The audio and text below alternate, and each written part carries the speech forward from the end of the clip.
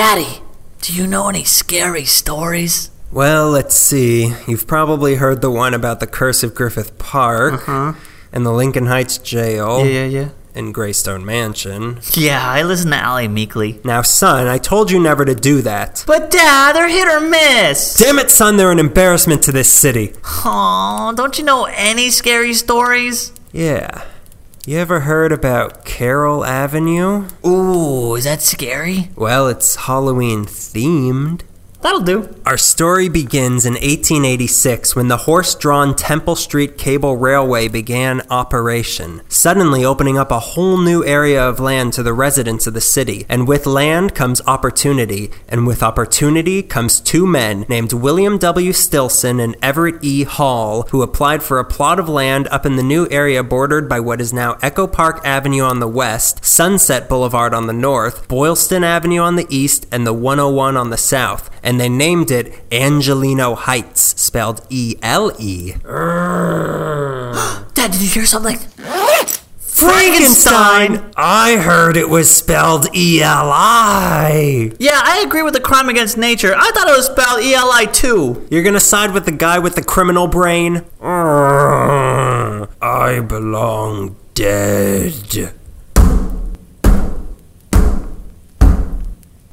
Dad, I think you hurt his feelings. He doesn't have feelings. Anyways, they wanted to attract to this land the upper middle class who wanted to live near downtown, but not be in the heart of it, and with the cable car providing easy access into town, that could easily be accommodated. Their selling point was this area had a nice view and it was quiet. They sweetened the deal by filling the area with huge, beautiful Victorian homes in both the Queen Anne and East Lake styles. They managed to get 51 of these homes built, but then the stock market crashed in 1888 and all construction stopped. And it stopped for a long time. Construction didn't resume until the early 1900s, but by then the Victorian style was out of fashion, so houses started popping up in the Craftsman style, and eventually Mission Revival, and then Country English, and Brownstone, and Streamline Moderne. You'd think this would turn out ugly, but it's not. It created an eclectic neighborhood where every house had its own personality. The houses were originally all painted white, but they found that the sun glare that caused was too much, so the houses started to be painted in vibrant, beautiful colors. My Dracula. Lord! I mean, Dracula. Did somebody say sun glare? Yeah, I think. Well, I don't like that. Hey, it's kind of cold out here. Can you invite me in? No. Well played! As we were, it started attracting the city's elite once again. People like Leo Politi, who even wrote a children's book called Angelino Heights. Gloria Swanson lived here. Even our old chili dog-eating movie palace opening friend Mary Pickford. Mary Pickford again? Bride of Frankenstein! What did you two say to my husband? We didn't say nothing to nobody, you old bag. Oh! I never! So, this area is often called LA's first suburb, but in fact, it's only LA's oldest suburb. It was the second suburb of LA. The first was the area we now know as Bunker Hill. Much like how Angelino Heights was created, the wealthier residents of downtown wanted a place to live outside of the hustle and bustle, but still in close proximity. So in the mid to late 1800s, Victorian mansions started to pop up there, and by 1890, Bunker Hill was a hot residential area. But the city was already creeping in by the early 1900s, and the social elite moved west to West Adams to have more room, and by the 1920s, Bunker Hill was just another working-class neighborhood of downtown, and all of its glamour was gone. The area started to decline as the years went on, and the hill in its name was starting to become a roadblock for the city's expansion, so in the 50s, a plan was laid out to level most of Bunker Hill. This meant displacing some 22,000 working-class families who were living in the Victorian homes turned apartment buildings. This meant losing these signature Victorian homes. Most of them got razed and are lost forever, but some got transported to other parts of town, most importantly to Angelino Heights, and some eventually found their way to the Heritage Square Museum. In 1968, the last two Victorian homes of Bunker Hill left, the Castle and the Sandbox. Both were safely relocated to a new area and were burned down shortly after by vandals. Fire purifies all, doesn't it, Dad? Where did you... There's no one there.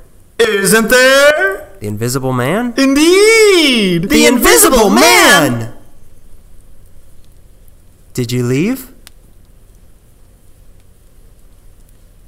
No.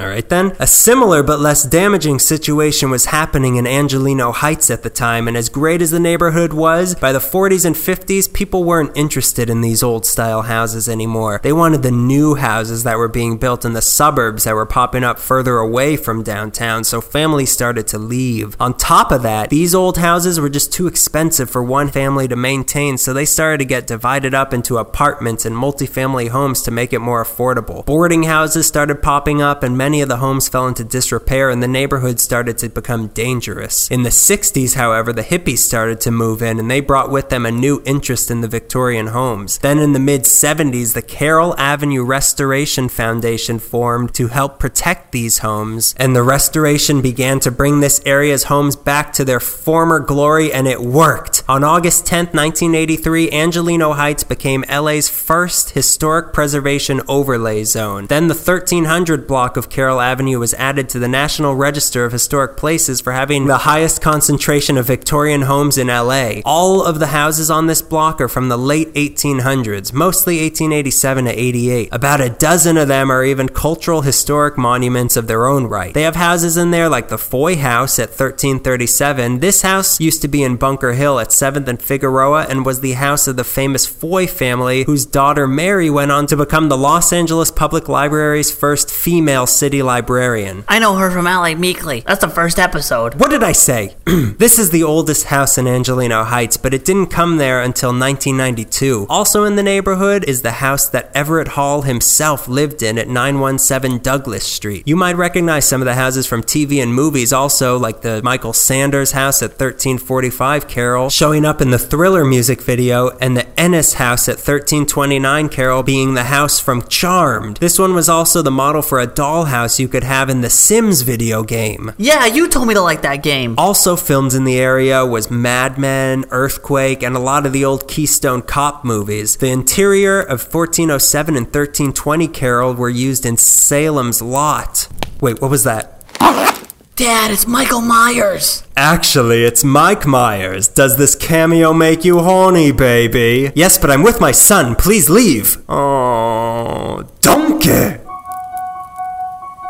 Since Carroll Avenue is a historically protected area, the houses here get tax breaks, but they are all rigorously monitored and any sort of painting or construction needs to be approved. The 1300 block has no overhead electrical lines to make the area seem more authentic, and they even added historical street lamps and old horse hitching posts to complete the illusion. They regularly have walking tours of the 1300 block that take you inside a few of the houses, and they're trying to bring the trolley back to the area, but it's really the best place in the city for Halloween. How many zippers are on this thing? Oh, Wolfman, come on! Dad, what'd you shoot him with? Silver bullet. So what I was saying was some people call it the haunted district. Despite the fact that there's no reportings of any actual hauntings, it's a great atmosphere for trick-or-treating. In 2014, about 2,500 trick-or-treaters came down Carroll Avenue. Sometimes they close the whole street off. Parents bust their kids in from all over the city. It's one of LA's best-kept Halloween secrets. Park Ranger! You know this is an illegal campfire. Dad, what'd you shoot him with? Bullet. I love you, Dad. I love you too, gun. Don't tell your mom I still have this.